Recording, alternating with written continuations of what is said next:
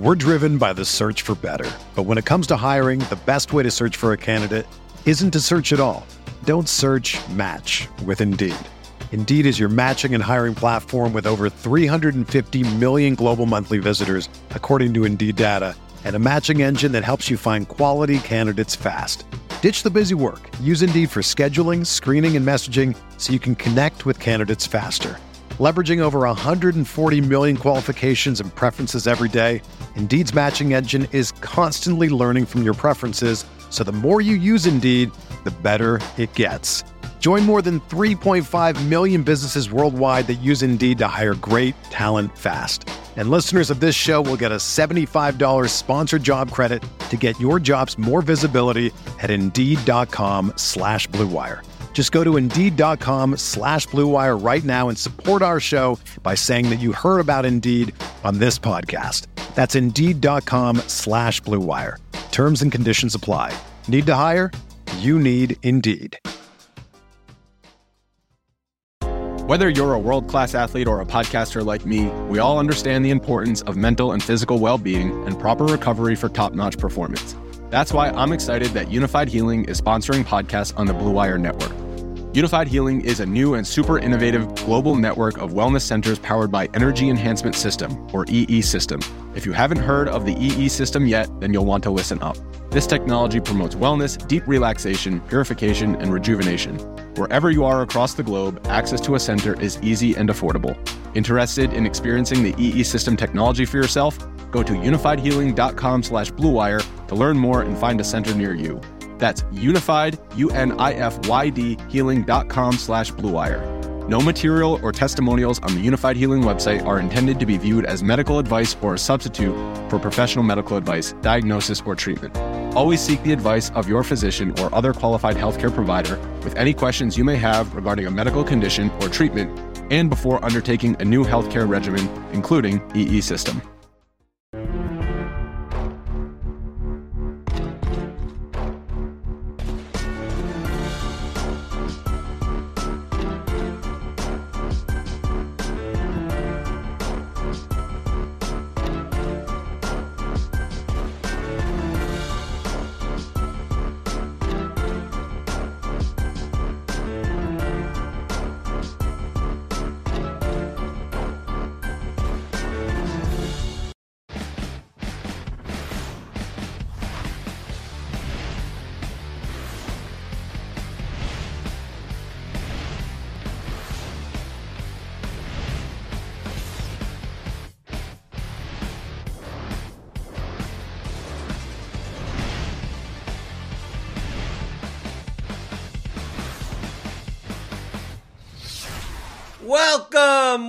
Welcome. Good morning, Grinders. Yeah, I almost forgot my own intro, right?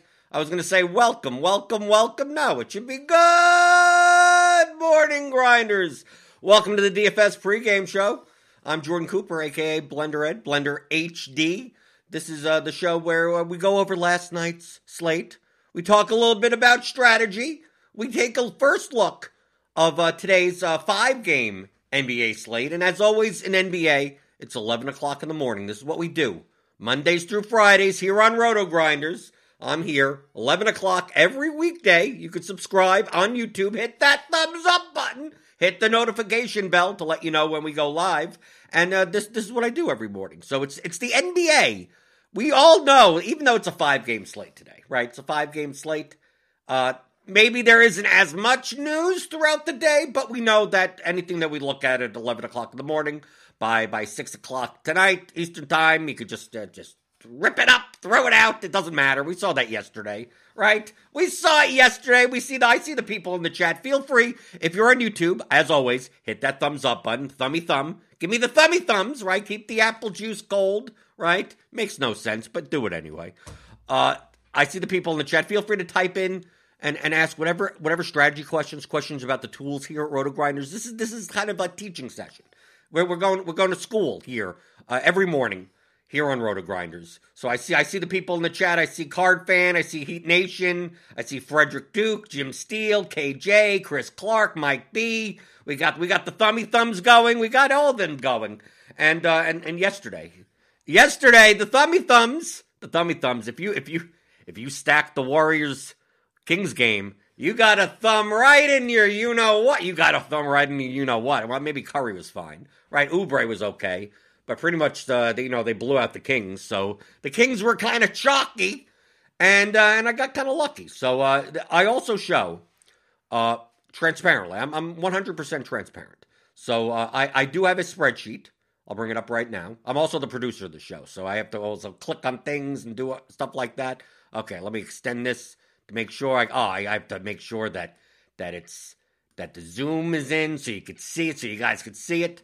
But I track my cash game play, which is cash games if you don't know. If you're new here, if you're new to DFS, cash games refers to, it's like a poker term. It refers to head-to-heads, double-ups, triple-ups, quintuple-ups, three-mans, things where you don't have to get 1,000,000 points, right? You're just trying to beat one person. You're trying to come in the top half of a contest and you get double your money, or 50% of the field cashes 1.8x, and I track it on a spreadsheet that I do have a link to.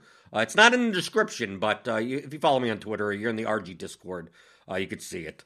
I show this every day anyway. But yesterday, good day on DraftKings, good day on FanDuel, not so much on Yahoo. Yahoo, I had Exum and Holmes, so that was thumb down for that. DraftKings, I did have Exum, but I got incredibly lucky. So this $880 over here, that's like a gift. Thank you, Rashawn Holmes, in the foul trouble. He was 60% on cash games that I didn't have him. So that did well. FanDuel had Osman, so that obviously did well. So this, just to show you, I do this just to show you, because most people don't know how sharper cash players, I guess I would consider myself a sharper cash player, or sharper player in general, just like shows their work, shows their results.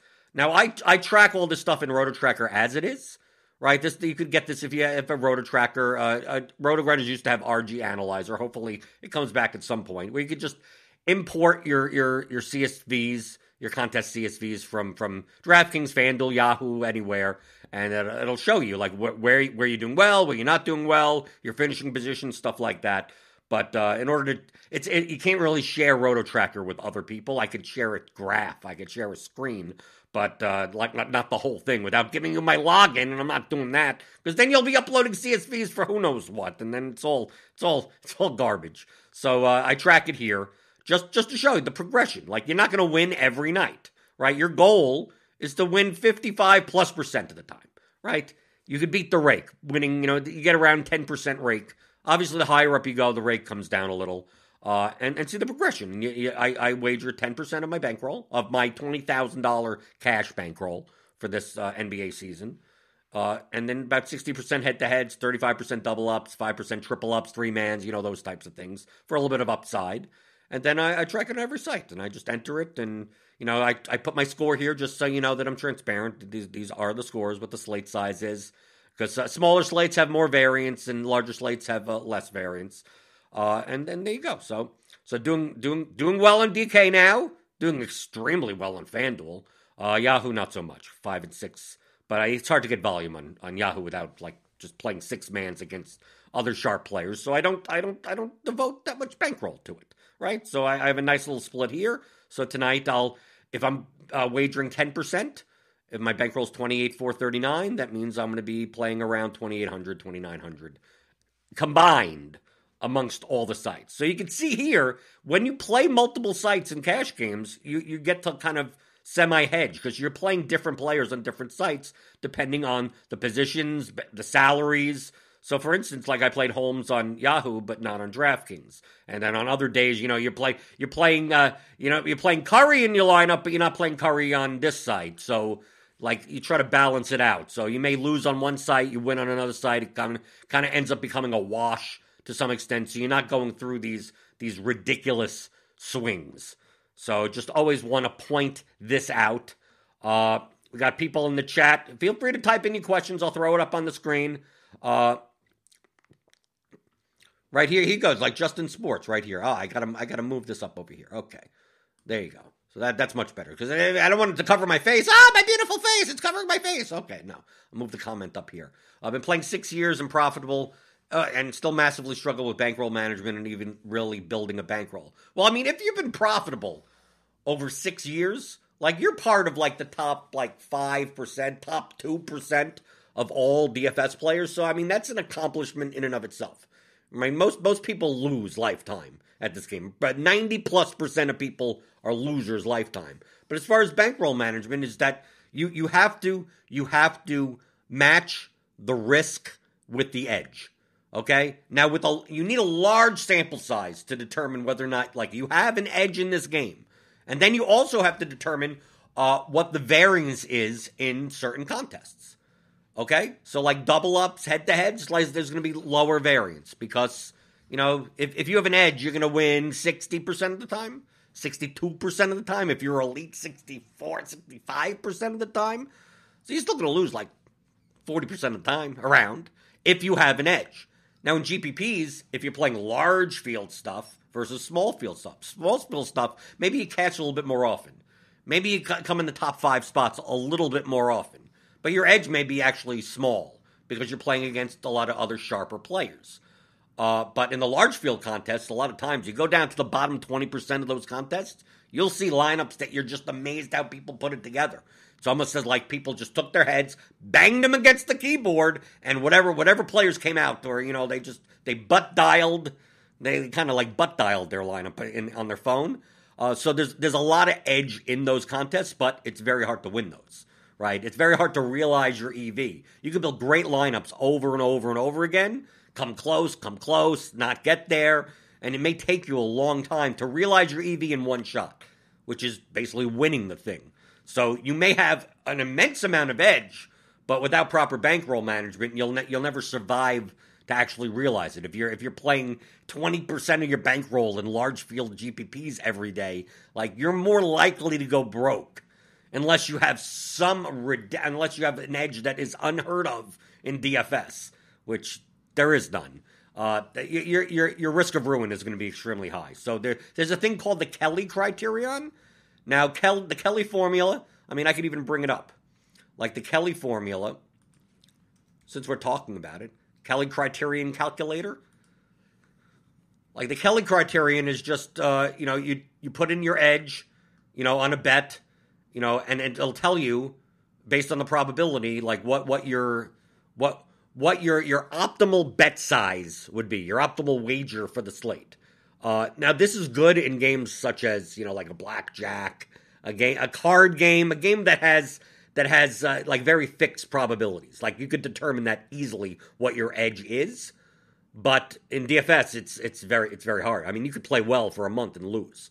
And like, do I have an edge? Do I not have an edge? It's very hard to determine exactly what your edge is. And even over a 6-year sample size, like that the standard deviation of what your ROI is still quite large. So, you could be a losing player for 6 years and actually have like a 3% edge based on the way that you play. Just that you did bad variance over that whole long period of time, and vice versa. I mean, a lot of people, I think that the number one thing that people do in DFS is they get in, they play for a little bit, and after a month, like, they do well. They hit like a second, third place or something like that, and then they think they're great, right? So like, well, I'm great at this. I'm going to start, I started with a $500 bankroll, but now that I have $5,000, I'm going to play like $1,000 today. And I'm going to play $1,500 tomorrow. I'm going to enter the high stakes contest. And it's like, no, variance is going to just slap your ass down.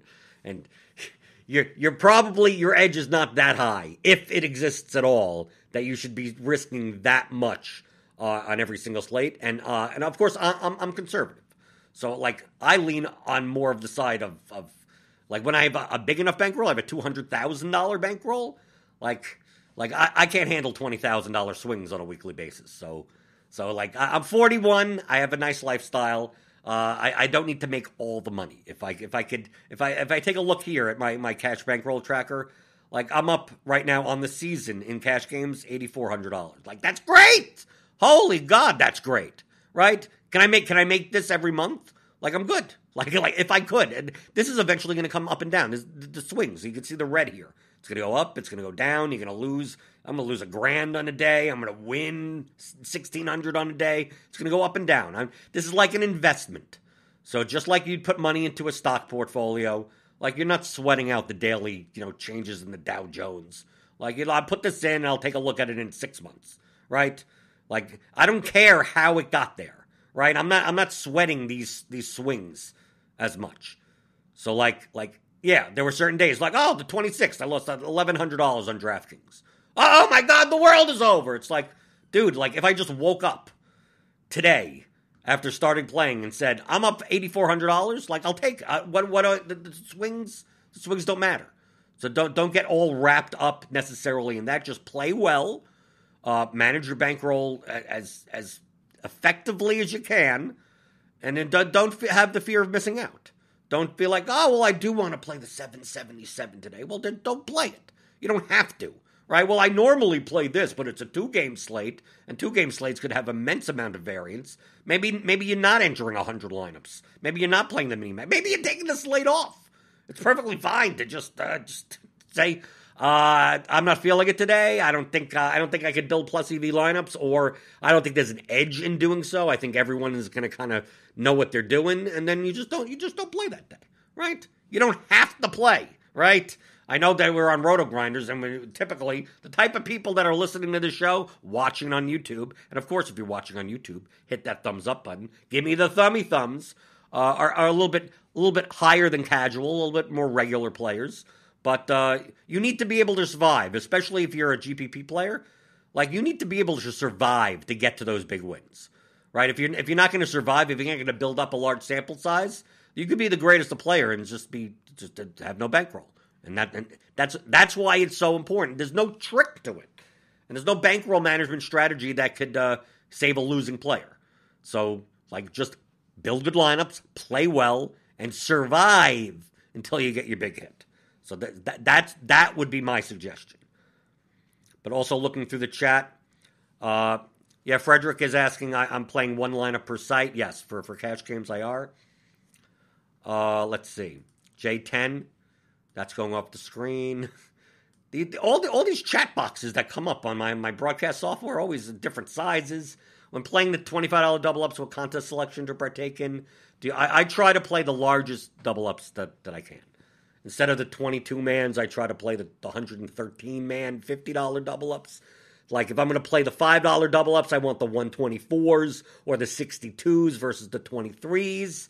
Right, you're paying about the same rate, but I just want more access to more opponents. I want to diversify as many opponents that I'm playing. So in head-to-heads, I'm playing $25 head-to-heads, $20 $10 head-to-heads, $10 $20 head-to-heads, $5 $50 head-to-heads. I want as many different opponents as possible. I don't want all my risks to be in like one contest, one lineup, and just the swing. Someone rostered, some guy that goes off at 8% owned, but he happens to be in my $1,000 head-to-head, well, I'm going to lose that day. So I kind of want as much diversification as possible.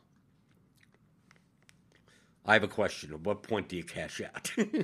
The bankroll that doesn't mean what's in your DraftKings or FanDuel account. It just means the money that you've set aside. It's like an investment. The money that you have in your Vanguard account, right? It's the same thing as an investment. So it's not... Like, I don't necessarily have, I don't have $200,000 on the sites because it serves no purpose. I mean, they're making interest off of it and I'm not. So, I keep my money in a separate place and then load it on when I need to, take it off when I do. I win a GPP for $50,000 now. Okay, send me a $40,000 check and leave $10,000 on the site, as I play. And then if that goes down too much and then I add $5,000, take out $5,000. I mean, you could do it all day.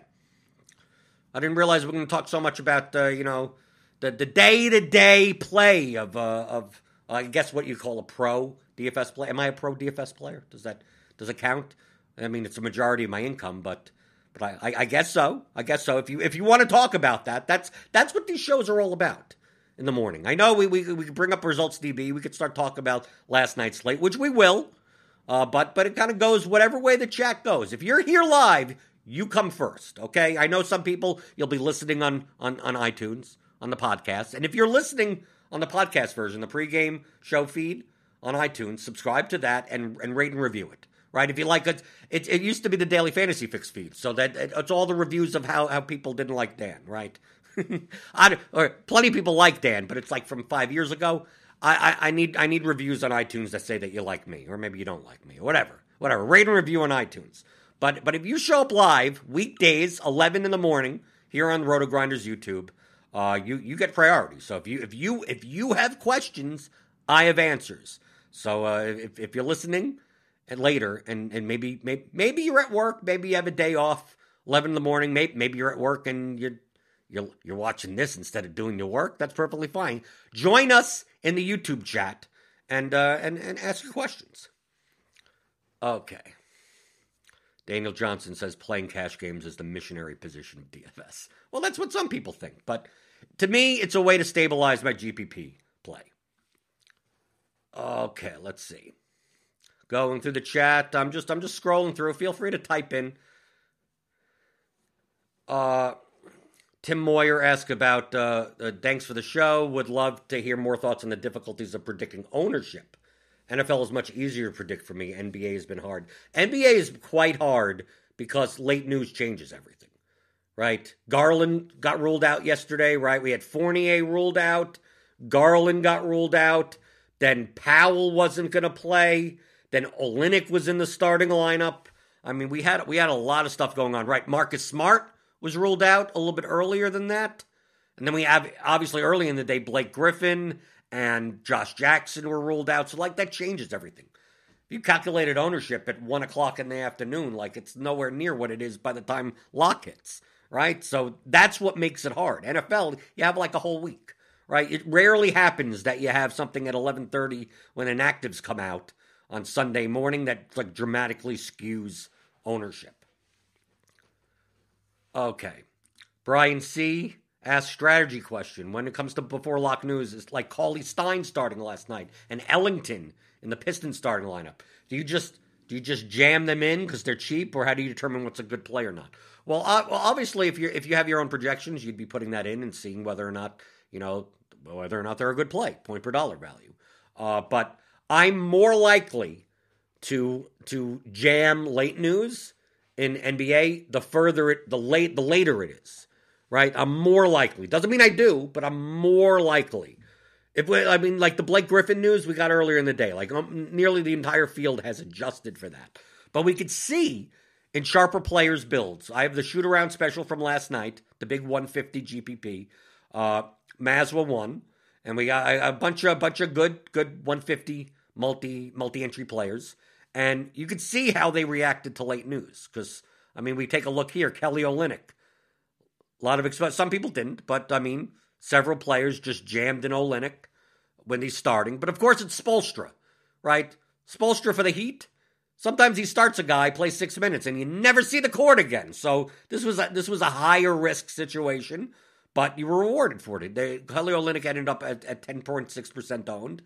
And put up 32 points for 3,900. So that's a nice 8x type of score. So you see some sharper players jam that. Some sharper players, I see Willie Cauley-Stein down here, right? Because once Kleber and Willie Cauley-Stein started, that's basically a sign that Dwight Powell wasn't going to play, right? Pretty much, right? Typically he would start, but it's a back-to-back, and they just decided to rest Powell, even not making him inactive, but just not playing him. We saw that with DeLon Wright. People were tilting that, right? People played DeLon Wright, and then it doesn't get in until Killian Hayes gets injured.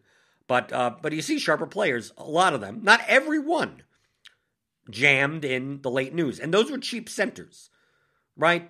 We had a slate where the popular construction had Holmes at center or Capella, or both. Some would, I guess.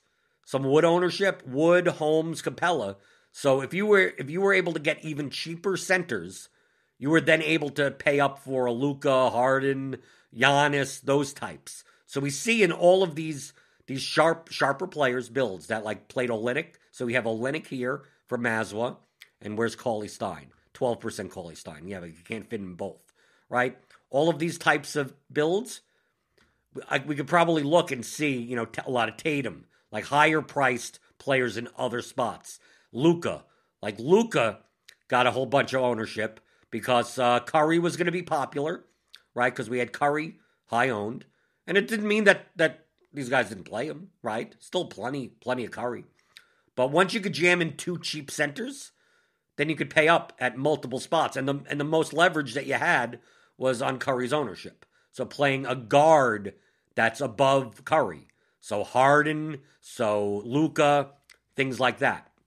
Kind of hard to get different in the small forward, power forward spots because it was quite barren. So you probably paid up for Tatum, who had a great game, or you played Harrison Barnes in the mid-range, or you played Jaylen Brown instead of Tatum, maybe Tobias Harris, but not much of him. Obviously, we had Damian Dotson as a value play when Garland was ruled out. So Dotson or Exum. And obviously, the whole dynamic of that game changed when Exum got injured in the first minute. Because now the Cavs had like almost no rotation. So Osman had to play a ton, and Dotson had to play a ton, and Sexton had to play a ton, and then they got blown out anyway. So it didn't matter at the end of the day. We also saw Burks get ruled out, so they had, Peyton didn't even play the fourth quarter. Quickly was playing so well, but Peyton had a great game heading into his third quarter rotation, and then just never came back. So he got stuck on 28, but I mean, he was on the road to a 40-point game right there. So if you played him, that was pretty good. Kleber, obviously, you could have played him as a cheap center power forward play. But you see here, even Tremont Waters, like a bunch of people played Tremont Waters. I did. You could see, look at this. Before the slate, earlier in the day, we had Teague ruled out. Okay, when Teague was ruled out, it bumped up the projection for Peyton Pritchard. It was almost expected that Pritchard would start, right? And get 28 to 32 minutes, which at his salary at $3,700 would be great, right? And then we saw the Celtics starting lineup and Tremont Waters was going to start. Now, do you expect Waters to get much usage in the first unit with Tatum and Brown out there? Probably not. But we had a bunch of people take a shot on Waters because of the late news. So we see Mazza at 48%, JBC 28%, Bills fan 28%. E. Hafner had none, but people had some Tremont Waters. But that also lowered the median minutes for Peyton Pritchard. Because then it really doesn't change Pritchard's role. Other than, yes, he'll get good second unit usage. So a lot of sharper players actually went down on Pritchard. So we see here, Bills fan, 0. JK, 0. Kobe, 1.3%. Hafner, 4%, 4%. Even this was lower. I mean, Brick was 22%, 30% from Mazza, which is still lower than his 31.39%. The problem is that Boston blew him out and Pritchard just played the whole fourth quarter. So he got there. Do I consider that lucky? Do I think that Pritchard was a bad play? No. But once Waters was announced in the starting lineup, you have to bump down those minutes, at least 2 or 3 minutes from Pritchard, which took him from a good value play to okay, you could play him, right? He wasn't bad. Just that, okay, you could play him. But I mean, when he's 31% owned, maybe that's fadeable in certain lineups. Same for Sadiq Bey, right? He didn't really get there, right? He didn't really do much on the floor. So, but the small forward, power forward position last night was not many projected well, right? You either had to pay down and play someone like Sadiq Bey or pay up and play someone like Tatum. Obviously, if you paid up and played Tatum, you did much better. But I don't fault it for anyone that build constructions with Sadiq Bey and they have a snowflake and a great lineup. I'm assuming a lot of you out there had lineups that had 7 flame emojis and Sadiq Bey with the snowflake. And you're like, oh, if I could only get 20 more points, I would have won the GPP. But if you take a look at sharp players' lineups across the board, they did the same thing. So you didn't do anything stupid by playing Sadiq Bey last night. But obviously his upside is limited. I tried to find constructions that I didn't need him, but it was very hard to do in that small forward spot. I played some Dwayne Bacon instead. That didn't really get there either. But yeah, small forward was not the best of positions yesterday. Going through the YouTube chat, as always, doesn't mean I'm not paying attention. I just scroll through. So if you have a question, maybe I get to it. So I'm not viewing it in real time as I speak. So while while you ask your questions and type in the chat, hit that thumbs up button. Let's see.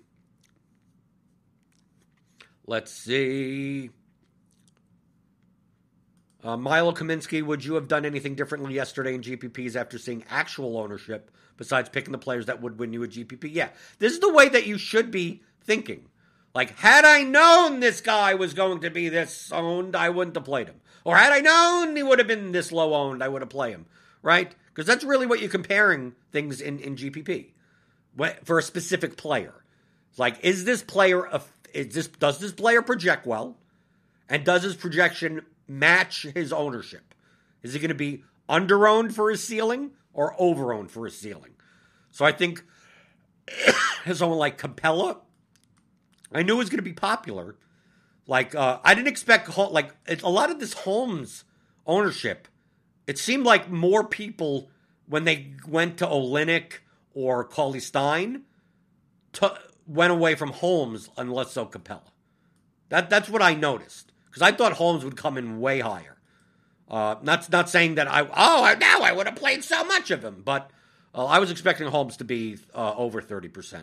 And Capella to be around 30%. So that kind of get a little flipped. But I'm assuming it was due to the Willie Cauley-Stein and Kelly Olynyk ownership. I mean, it wasn't much, but you take 10% Olynyk and what, 5% or something, 3% Cauley-Stein. Like, it has to come from somewhere. So it seemed to come out more of Holmes' ownership than Capella's ownership. Like, I was playing Capella in lineups where I'm playing like Randall, Payton, those guys. Holmes, most likely you're playing Curry in that lineup. So I can understand not playing Holmes. Because if you're going to play Curry, and let's say you wanted to fit in, you're like, okay, I have Capella and Holmes in my lineup. And I want to fit in Willie Cauley-Stein or Kelly Olynyk. But you only have 2 center slots on DraftKings. So you have your center slot and a utility slot. But you can only have 2 slots to fit them in. Who do you take out? Well, Curry and Holmes, those are the chalky guys. Capella's the chalky guy, but if you're not playing Payton or Randall in that lineup, maybe you just don't play any part of that game. So maybe the more likely scenario is that you take out Capella and then you put in Willie Cauley-Stein or Olynyk in that lineup. But in a lineup that doesn't have Curry and has Holmes, it makes more sense to take out Holmes. So you don't have as much of the Kings-Warriors game. So think of those types of, when you're trying to make those 50-50 decisions, I typically lean on, 1, who's the higher projected, 2, who is lower owned, or 3, who's more correlated to your lineup, or not correlated to your lineup, right? Those are the things you'd be thinking of strategy-wise, and less so like who's going to do well. Because you have projections, like you have a range of outcomes. Here you go. Who knows what's going to happen on one specific game? But obviously, like those are the 3 things: 1, 2, 3. On your fingers, and hit that thumbs up button. Give me the thummy thumbs. Give me the thummy thumbs.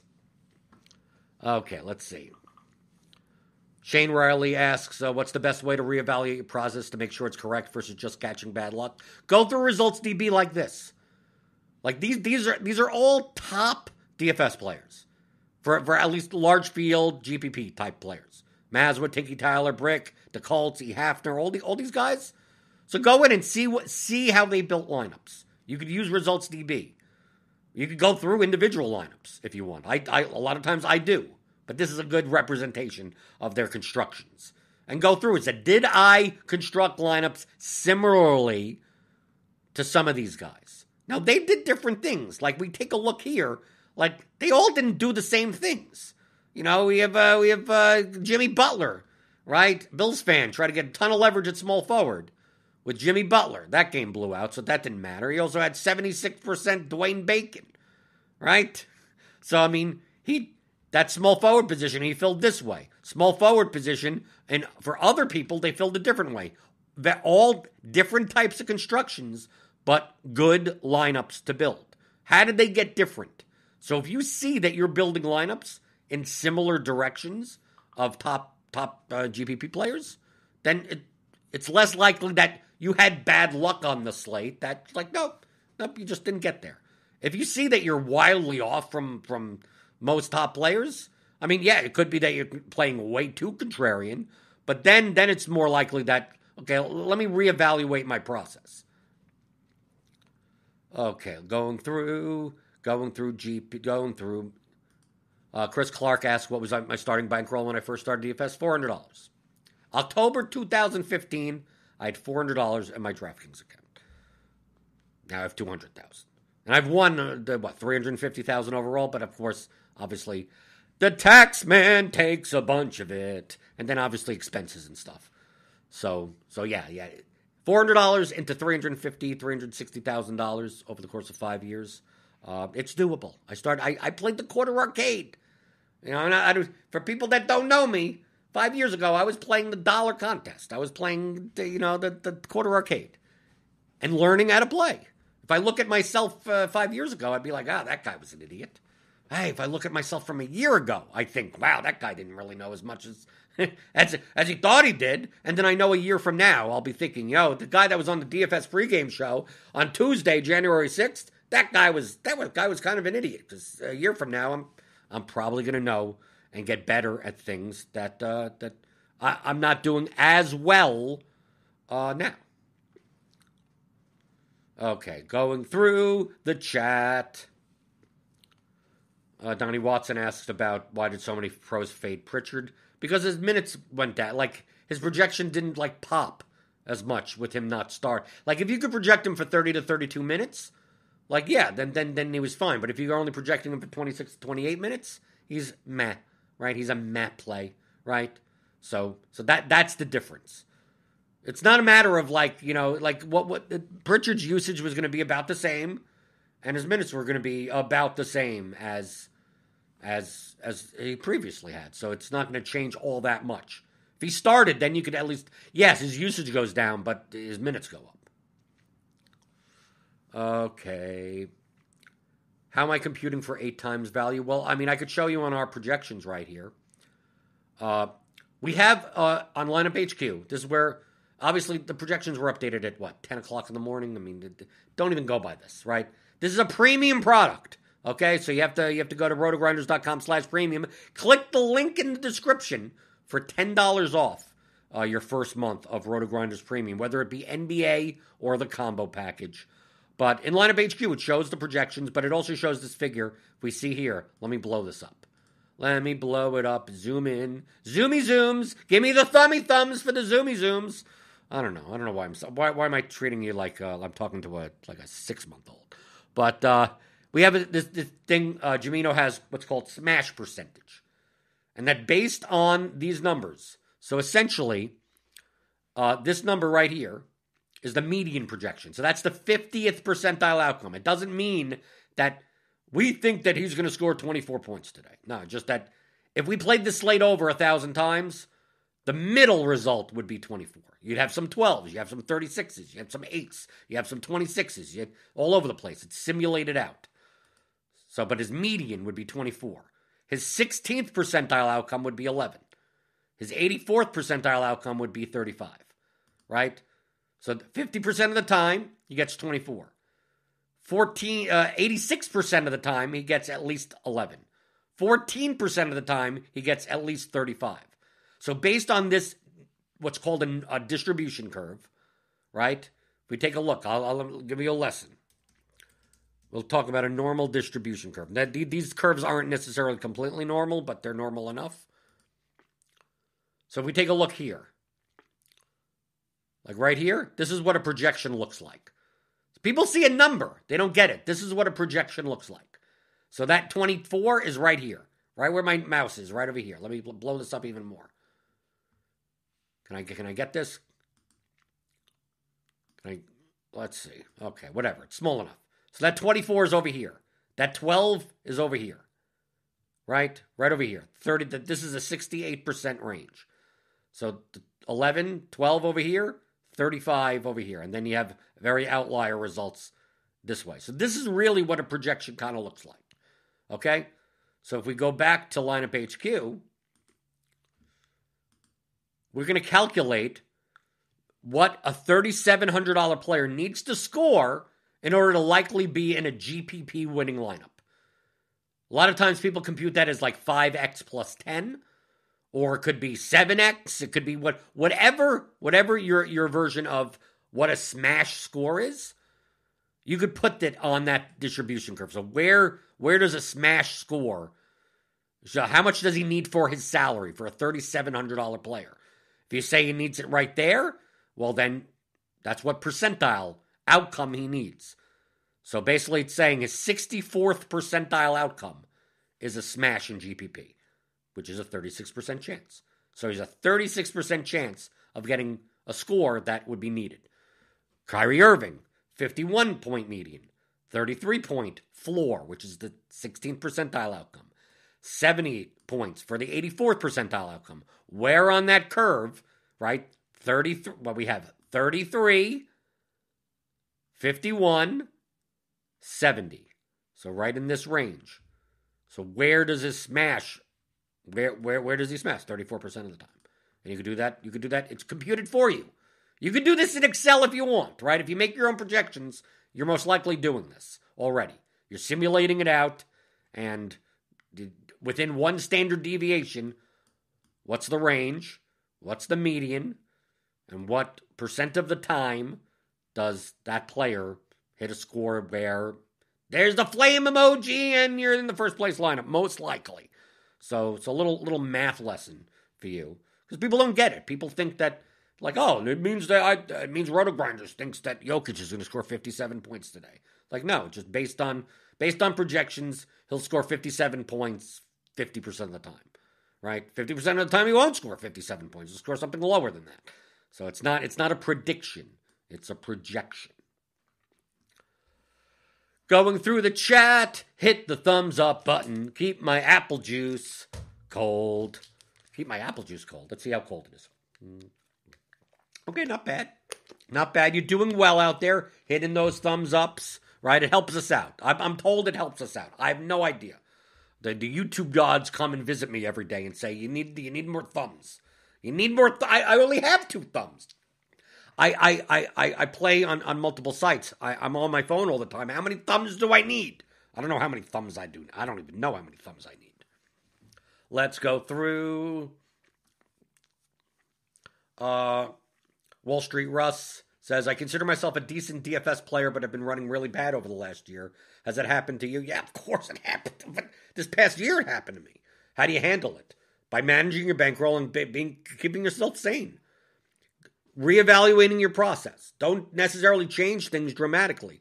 There's so many things that you could do. If you're studying every day, which is what I do. This is why I do this show. Look at the Results DB as part of my normal process. I've been doing this for 5 years. Results DB didn't exist 5 years ago, but I would download CSVs of contests and study good players' lineups. Not the winning lineup, but good players' lineups. And that's how I learned. I didn't just get this I didn't invent these concepts, right? I'm like, well, these guys are good. What are they doing? I played poker. So a lot of the concepts from poker apply to DFS. So I was like, okay, how do I merge those together? And by studying top players, that's what I was able to do. And then reading good content that you find on RotoGrinders, there's a ton. You don't even realize how much good content there is on RotoGrinders in the back catalog. There are strategy articles from 8 years ago that are applicable now, that you could learn how to play well in DFS now. There are videos like there's no tomorrow. You could probably watch on RotoGrinders. In Roto Academy, we have tons of premium videos, 50 hours, 60 hours worth of videos on NBA DFS, on MLB DFS, on NFL DFS, using optimizers, using the tools, strategy, all those types of things. They're all in the back catalog. You could watch a video from 3 years ago. It still applies today. The strategies don't change. The concepts don't change. So if you sign up for RotoGrinders, rotogrinders.com/premium, or in the link in the description, you get $10 off your first month. And hey, use it for a month, watch all the stuff, and then cancel if you want. If you want to do that, that's perfectly fine. You get as much as you can out of that month as you want, but that's how I learned. I mean, I was a RotoGrinder subscriber before being a host here. So, like, this is how I learned. I mean, I learned from RotoGrinders. Okay, let's go through chat. I'm way behind on chat. I'm scrolling. I see you guys. Hi, Brian Taylor. Where you go? Went with Warriors Kings. Yeah, that didn't work out. Let's see.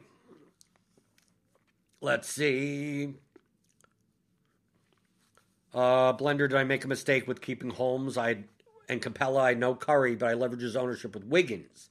Okay, that's fine. I did that in a lineup or two, right? I played Wiggins instead of Curry. You play Wiggins with Holmes or Wiggins with Barnes. No, I get that. I think that's perfectly fine.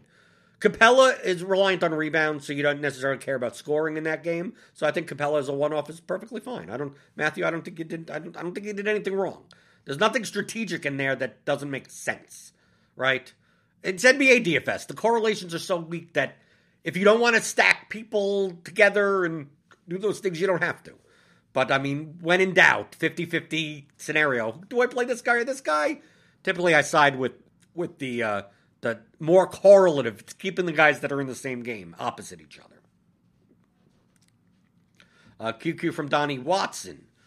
I played Wall in single entry. The pros did not. Why was he a bad play? Because he didn't project well. Essentially, sometimes that's the answer. In the comparison of the 9-game slate, Wall did not project well. That's the best answer I could give you, right? With everyone back for Houston against Dallas, I mean, you could have played him, but there were many other better projected point guards on the slate, especially on a slate where we had plenty of guards to play. So is it yes, he could reach his ceiling, but his ceiling probability, his smash percentage in our projections was significantly lower than other guards. Right? It was somewhere like 12%, something like that. Biggest tip for new NBA players other than be available up to lock. Well, that probably is the best tip, Brian. Brian, you be available up to lock. You have to be available after lock also. That's another tip. But, I mean, the biggest tip for new NBA players would be NBA is the lowest variance sport in DFS. And, like, if you're not using projections, you're dead. I mean, virtually. Unless you're playing small field cash games. If you're playing small field single entry or cash games, if you're playing the 400-man 777 or something, or you're playing, double ups or something, you don't need projections to identify like the most inefficiently priced players most of the time. I could do it by eye myself, right? Most of the time, before I even look at the projections, I could kind of build the best cash lineup or somewhere close. But outside of that, like, it's the most projectable sport. So if you're not using projections, then like you're significantly behind the field. So I would say that would be my number one tip of just. So out of all the sports to not have projections, NBA it hurts you the most to not have them.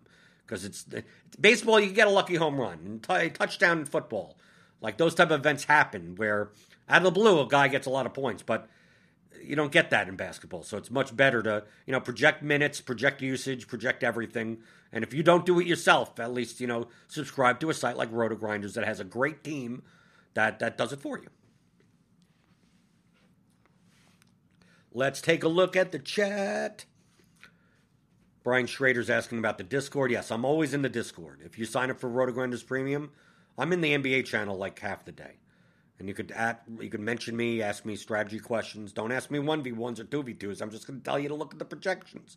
But if you want to talk, a lot of times, maybe not during the slate, but like in the mornings, like in the afternoons, like 2 o'clock or something. Like, can you take a look at this? Was this a good idea? Those types of things. Or late at night, sometimes 1 a.m, someone's like, well, I thought about doing this. And we talk about strategy a bunch. And less so on, who's going to crush tomorrow.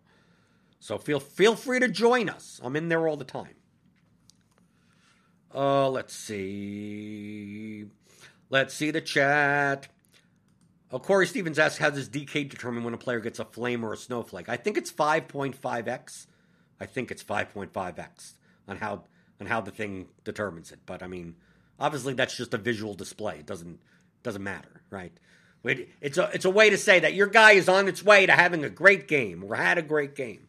But outside of that, like, who knows? Maybe they'll lower it. Maybe they'll make you feel better by lowering it. If they made it 5x, more guys would have flames. But then you have the complaints, right? When the chalk smashes. Right, the slates where the chalk smashes, and then people like don't even cash with 340-point scores on DraftKings. It's like, I got all flames and I didn't even make any money. Maybe they want to avoid that. Maybe that's the reason they keep a certain threshold, so it doesn't look like you had a great lineup, but take that thumb and put it right up you know where, right? And now that you're taking your thumbs, hit the thumbs up button. Let's see. Going through the chat. We got a lot of chat. We got a lot of chatters here in the morning. That's good. And not as many trolls, right? So this is what we do. If I missed your question today, just come tomorrow, right? We literally didn't even talk about today's slate, right? We're not. I'm just going through stuff. If you're in the YouTube chat, you're my priority, okay? I know people listen on pod. If you, this is going to be on every day, Monday through Friday. I know, like 4 months from now, people will be subscribed to the podcast on iTunes. Search for DFS Pregame Show on iTunes. Rate and review. They're going to be tired of me answering the same questions over and over again. It's like, didn't you answer this 2 weeks ago? Well, if people are live in the YouTube chat and they need help, I'm here for you. So it could be about yesterday's slate. It could be about today's slate. It could be about strategy in general. It could be about anything. This show is what you make of it, right? Brandon Kegel asked, what are the concepts from poker that carry over to DFS? Primarily thinking probabilistically and expected value. Like all of poker is expected value. Of, am I getting the right price for the probability of this event happening? That's what, pretty much that's what poker is. So you have to think in terms of probabilistically. Most people in DFS, you see around, oh, Donovan Mitchell's going to do great or do badly. Like, well, it's not 0% or 100%. It's like, what percent is it? That's why I look at the projections. It says here, like, let's go to Donovan Mitchell. Based on our current projections, and I always have to say current because these things could change. Donovan Mitchell, 7,400 today. He has a median projection of 39. He has a smash percentage of 25%. So 25% of the time he puts up, a big score, 50-plus points. Something like that, right? Well, actually, it's almost near his ceiling. So about 50, 49, 50 points. Okay? So this is what I mean by coming over from poker. It's like determining on whether or not a flush will come in on the next card. Like, I can't determine on this specific card. All I can know is that it's about 4.5 to 1, right? There's 9 hearts left in the deck, and there's 46 unseen cards, so that's the probability. Whether or not it happens on this specific hand, I have no idea, but I know what the probability is. So that's what these numbers are. So thinking in terms probabilistically, that's why when people ask me, it's like, do you like Donovan Mitchell today? It's like, I don't know, what does like mean? What does favorite mean? I know that he has, based on our projections, he has a 25% chance of smashing. And then people will ask, well, do you think he smashes today? Well, that's like the same as me asking, do you think the flush comes in on this hand? Like, how the hell am I supposed to know? I can't see the back. The cards aren't marked. I have no idea. So once you start thinking in those terms, like you would in poker, you tend to play DFS much better because you're not locked into, thinking about, well, this guy has a great matchup and this thing's going to happen and whatever. It's like, nope, I got numbers here. D'Angelo Russell, he'll smash 30% of the time. He'll be X owned. Is it worth playing this player at this price for this ownership? And that's what poker is. The same thing as, do I call a $100 bet into an $800 pot for my flush draw, right? Well, I'm getting 8 to 1 on my money from the pot, and it's a 4.5 to 1 chance of it happening. So I'm getting paid more than the probability of it happening. So I should call. But if, let's say, the guy bets it's an $800 pot and he bets $600, right? So now I have to call 600 to get 1,400. So that's like 2.2 to 1. Well, it's a 4.5 to 1 chance. So I'm not getting the right odds. The probability is less than what I'm being paid for, so I should fold. Very similar in DFS when you're looking at players on an individual level and even lineups in general. How much chance does this lineup have to win this contest? Is it worth me, playing this lineup in this contest? Is the probability higher than what I'm getting paid? So that's expected value. Poker players do it on like literally every hand. Every round of every hand. So imagine playing 5 years of poker, playing 30 to 50 hands an hour, depending if you're playing online, and 40 to 60 hours a week. Like your mind just works in expected value like all the time.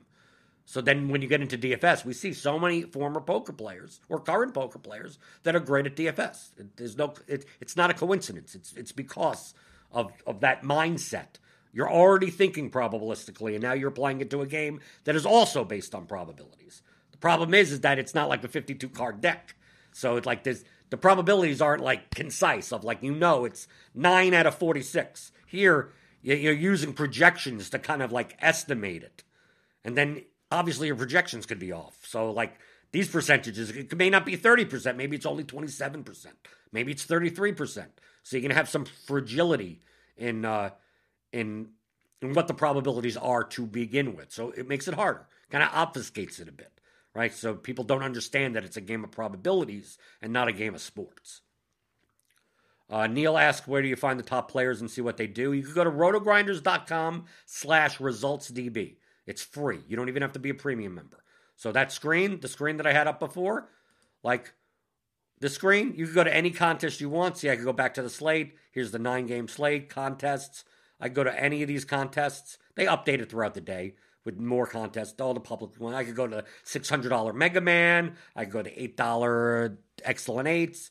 And you could even search for your own lineups. If you cash in a contest, in one of these contests, your lineup will be there also. You'll see your name. So if you want to go see your name, go to rotogrinders.com/resultsdb. Matthew Hampton asks, do you ever intentionally build lineups with players from later games to allow for later news that may come even if the projections are a few points lower? Yes, I do that sometimes. Especially if we're expecting late news, right? I think the other day, there was a day where LeBron's always going to be questionable now, apparently. But I think LeBron was questionable, and the early value was like, eh. And so I was like, maybe I can play Schroeder and Davis. And worst case scenario, yeah, I play Schroeder and Davis. But best case scenario, they become great plays. So I think on that slate, I built a lot of Schroeder and Davis into my lineups, knowing that I could easily swap from them because, that was like a 10:30 game. And I would still have like the 9 o'clock. There was still like 3 or 4 other games that I could choose from. So yeah, there are times. It's a judgment call. It's not a type of thing of like you always do or you don't do. You just look at your constructions and go, I'm going to play a lot of chalk if I don't like find a way to get different. And I'm like, okay, maybe I'll take a shot on this Lakers news. And obviously it didn't work out, right? I ended up playing Schroeder and Davis, and Schroeder got there a little, but I didn't have to swap. I mean, they were also low owned, so it's like by that point my lineups were kind of duddy as it was. So it's like there's no Schroeder is going to be 4% owned, and I have like 50% of them, so I'm automatically different. So if I need leverage, it's there already. So I didn't have to switch. Okay, let's see. Am I setting rules to not have 2 players from the same team because of negative correlation? It depends on their prices. Mark Smith. It really depends on their prices and their roles on the team. I typically don't have 2 players that play the same role, that come out for each other, that kind of play the same role, like Bagley and Holmes. Those are the types of players I don't like having together in the same lineup because they eat away from each other. And then it also depends on price. So like when Kyrie and Durant are both, if they were both 10K, like it's hard for both of them to get 60 points in the same game. It could happen, but it's less likely. So really it depends on the price. But if you tell me Kevin Durant is 4,000 and Kyrie's 10,000, then yeah, sure, I can play them together because Durant's median is going to be like 45 points. 45 points for 4,000, that's perfectly fine with me. So it really depends on the price. As the prices come down, the negative correlation doesn't matter as much because you'll see that their smash, their projection is going to be so high regardless if they're negatively correlated. Going through the chat, we got a couple of minutes left. If you got any questions for the last couple of minutes, feel free to put in the chat. I'm scrolling through. I'm trying to get to as many as possible, but I'm also trying to be as helpful as possible. So let's see. When looking through your projection, okay, this is a decent question. When you're looking at a projection, what's your point per dollar threshold to be considered bad? It's really in relation to the slate. There's no oh, I'm not going to play a guy that's here, 4.94 right here, Nicholas Batum. Can't play him. You have to think in terms of lineups. Like if I just built 12, 20 lineups right now, this is just the best whatever. We get a Koji and Zubac, and we get a bunch of, I'm just like Daniel Gafford is in one lineup. Where's that Daniel Gafford lineup? In the top 20? Here's a Daniel Gafford lineup with a 273.98 median. Okay? So 273.98. The top median is 275.93. So it's 2 points below. And has Daniel Gafford in it. Okay, with a 17-point projection. So that projection is like what? 5.2x? which is not great, but the lineup is actually not bad. So I think the best way to put it is that there's no such thing as a threshold on a player. There's a threshold on a lineup. If this lineup was 260, I'd be like, okay, then that's a significantly worse lineup than that first one that's up here, 275. But this lineup, you'd be like, well, that Gafford lineup, like, how do I play Gafford? Well, it makes sense in that lineup. So I don't want to necessarily exclude players that are badly projected, but not like to the point of stupidity. Like most likely, like we go by point per dollar here on Lineup HQ, like most likely the guys down here, the guys with Xavier Tillman, right? They're not going to appear in lineups anyway, right? A 1.5x, like these, even the 3x guys, Wesley Matthews, like it's going to be very hard to make a good lineup with any of these players because their projection is just so low. So they're unlikely to end up coming in decent lineups anyway. But once we get into like the mid fours and stuff, okay, because these guys at least have some ceiling, right? We have some 18% smashes here, 16% smash. We got something here. At the bottom, we got like zeros. So like they're not going to show up in lineups anyway. So I don't even have to worry about them. But it's kind of these guys in the 4 range that maybe you can see. Jamal Murray in our projections is only a 4.8x on DK, but he has a 21% smash percentage to get what? Over somewhere around 54 points or so. So you can still play him. You just have to be cognizant of the lineups that you play him in. So it's not, I always say in the Discord, and I say in the Theory of DFS class, if you want to take my audio masterclass, 15 hours long, you can go to theoryofdfs.com. You buy it. It's me in your pocket for 15 hours. All these concepts, all in one place. People have listened to it like 3 or 4 times already. Right? You go through, you listen, you build lineups. You listen, you build lineups. You listen, you listen a week later. You listen in the car and go, okay, maybe I have to do that a little bit more. But I always say lineups, not players. Right? It's not about if you play Jamal Murray. It's what lineup do you play Jamal Murray in. So let's say, for instance, based on our projections, I lock him in. I just say, I want Jamal Murray.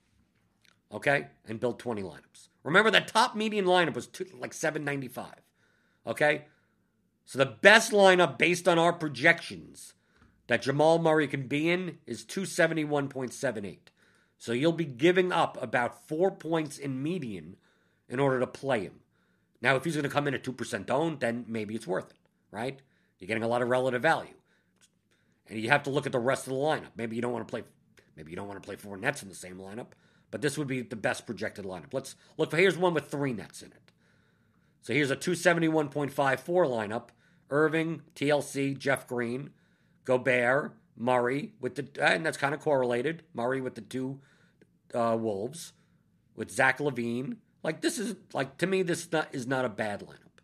You're sacrificing about 4 points in median, and you're still able to use Jamal Murray. The reason why you're sacrificing median is because Murray doesn't project all that well. You're getting Murray and then all the best projected players around him. Obviously, we don't have ownership yet. We don't have projected ownership. So you'd look and say, how contrarian is this lineup? The more contrarian it is, the more median points you're willing to give up. So I think the key is to highlight the fact that it's not about necessarily picking the players. It's more about picking the lineups and then what players fit in those types of lineups. Going through the chat a little bit more, going a little bit of overtime here for the YouTube chat people, because as I say, you're my priority. Especially if you give me the thumbsy thumbs, right? I got to mention that a million times. Hit the thumbs up if you're getting a lot out of this. I think this has been a very helpful show. A lot of times we get questions about today's slate, right? Who do I play? What do I do? Things like that. This was a little bit more of a, basic statistics class, kind of, going back to basics types of things. And hopefully it helped some people that may not be viewing DFS necessarily in this analytical and mathematical way that I do. X Factor is asking about RGV. People never seem to understand what RGV is. RGV, in our projections, is just the plus-minus value of the salary-adjusted value of the player's projection. So a 10.8 Jokic, his salary expected value that you would need at 10.8K to just like make value. Like not have a flame emoji. Just be able to give you enough points for his salary, for his raw points, would be somewhere around 49. Okay? 10.8 player needs to get about 49 to not have a snowflake, right? It's kind of a, RGV is to not have a snowflake plus minus. How much is his projection, median projection, over that? Well, it's 6.8 points over that. So RGV is a good way to find good value for a raw points perspective. So it's a plus minus value. It doesn't mean that this guy is better than this guy. You can't really compare players that way. Just that how many points over expectation for his salary is he projected? For the median, right? Because we look at Jamal Murray. Where's Jamal Murray? Jamal Murray is negative in that column. But, I mean, he could still smash, right? We have Dylan Brooks, 27% smash, but his median is about a point lower than expectation for his median. But you care about medians for cash games more so than GPPs. So, like, according to this, I would look at this and go, well, Dylan Brooks looks pretty good as a GPP play if he ends up coming in at, if he ends up coming in at 3% owned over here, which it probably isn't, right? We get ownership in later. Like, I don't care that his RGV, come on, get out of here. I don't care that his RGV is lower because he could still 27% of the time. He could crush. Joe Ingles, 21% of the time. I use smash percentage more for GPPs. RGV more for, like, cash games type of thing. They're typically related, right? All these things are related. If someone's projected well, most of these figures are going to be good. But you can get all these projections by signing up for RotoGrinders. And I know people are like taking screen captures, like, oh, I want to use their projections. These things, we're going to have an update. This may not even be the newest update. This is a 9:58 in the morning update, right? The projections team, Noto, Tuttle, Jamino, Meansy, SBK, Reeves, Alan Lem, like they're in the Slack chat right now. Some of them discussing minutes. They'll be changing things throughout the day. Let me find one final question in the chat. Brad Schrader asked about the Discord link. It's on the RotoGrinders site. You can look up at the top navigation. You'll see Discord. You click on it, it opens up. I'm not the technical person. Email support at rotogrinders.com if you have a problem. Let's see. Is there an ownership percentage to smash ratio you're looking for? It's all in relation to the lineup. So no, there's no specific. But obviously you're looking for someone's smash percentage that's over their ownership. Like in general, it's a broad concept. If a guy has a 30% chance of smashing and they're going to be 2% owned, I'm probably going to play a lot of that guy, right? Right? Way over the ownership. So like that's the concept. Is there a specific number? No. But that's the concept you should be doing and building those into a lineup. Let's see for questions. I have to be very picky since we're very at the end of the show. Is there a video on RARG that goes over building groups and making rules? Yes. If you're a premium member, I did I think 1 or 2 videos where I literally go through my entire process. Like it's like an hour or 2 long. So I mean I've had some videos if you go to my YouTube channel that I've done for RotoGrinders that sort of there. But there's an MME process video that like me and Britt did last year that it's literally the whole process. And yes, on a day-to-day basis it'll change slightly, but if you're a premium member, you'll that's all in that video archive. Like I said, the video archive is like worth its weight in gold. And it doesn't weigh anything, but I mean, yeah, you know what I'm talking about. Going through chat. I know the podcast people are like, damn, he's going to be singing going through chat a lot. Let's see. Just because I skipped over your question doesn't mean I don't see it. I know I see a ton of questions. I'm going to be on every day, people. Okay, this is the last time. So if I don't get to your question, it doesn't mean you're never going to answer it. It's like no, I'll just type copy and paste and put it in tomorrow, right? Do you go through your trimmed down player pool and lock players at all when building line? I typically don't lock players, but I will do things like I just showed you now. Murray's interesting. Let me see what lineups look like with Murray in them. Let me see what lineups look like with LeBron James in them, with Jamal Murray and LeBron James in them, and see and compare them. So that's what I'll be doing throughout the day. Like I don't research stuff like matchups, and I don't research any of that type of stuff. I'm researching lineup construction. going, okay, well, if I play this guy and this guy together, what's the best lineup I can make? What's a different lineup I can make? Or is that good enough compared to other types of lineups? And then I take out Jamal Murray and put someone else in. And go, let's say I want to stack these two with that guy. What do the lineups look like? Do I have to pay down at center? Yes, apparently I have to pay down at center. I can't jam in Jokic into those lineups. Okay, now I put that in the back of my head, going, okay, I have to compare that type of lineup, because there could be 1,000 different lineup types. And I have to determine which types of lineups am I going to build on this slate. So that's what I do throughout the day. Not like every minute of the day, throughout the course of the day. I mean, most of the time you have to wait until the 5:30 p.m. Eastern injury report for anything to matter anyway. So don't get locked onto something. Okay, I'm all the way down to the bottom of the chat. Let's see. Yeah, and Big Willie says there's a group making video on the group tab on RG. Okay, so I guess there are some free videos on how to make groups in Lineup HQ. But obviously, you can't really use Lineup HQ unless you're a premium member anyway. But yeah. And single entry, people talk about single entry strategy. It's the same thing. There's no difference between playing multi-entry or single entry. You're building one lineup, building 100 lineups, it's the same thing. Build good lineups for the contest that you're in. Just understand that in single entry, typically there are smaller fields, so you don't necessarily need the nuts. And the ownership tends to get more condensed. So when ownership comes out for Roto Grinders, this will be for like mostly large field. So if we see a guy that's 30% in large field, he may be 50% in single entry. So you have to weigh that in the back of your mind. But other than that, you're building the same lineups. It's the same types of lineups, just for a different field size and a different ownership. But the concepts are exactly the same. And Drew DP says Blender's Roto Academy video on Lineup HQ is for NBA is very informative. So yes, you could pick that up.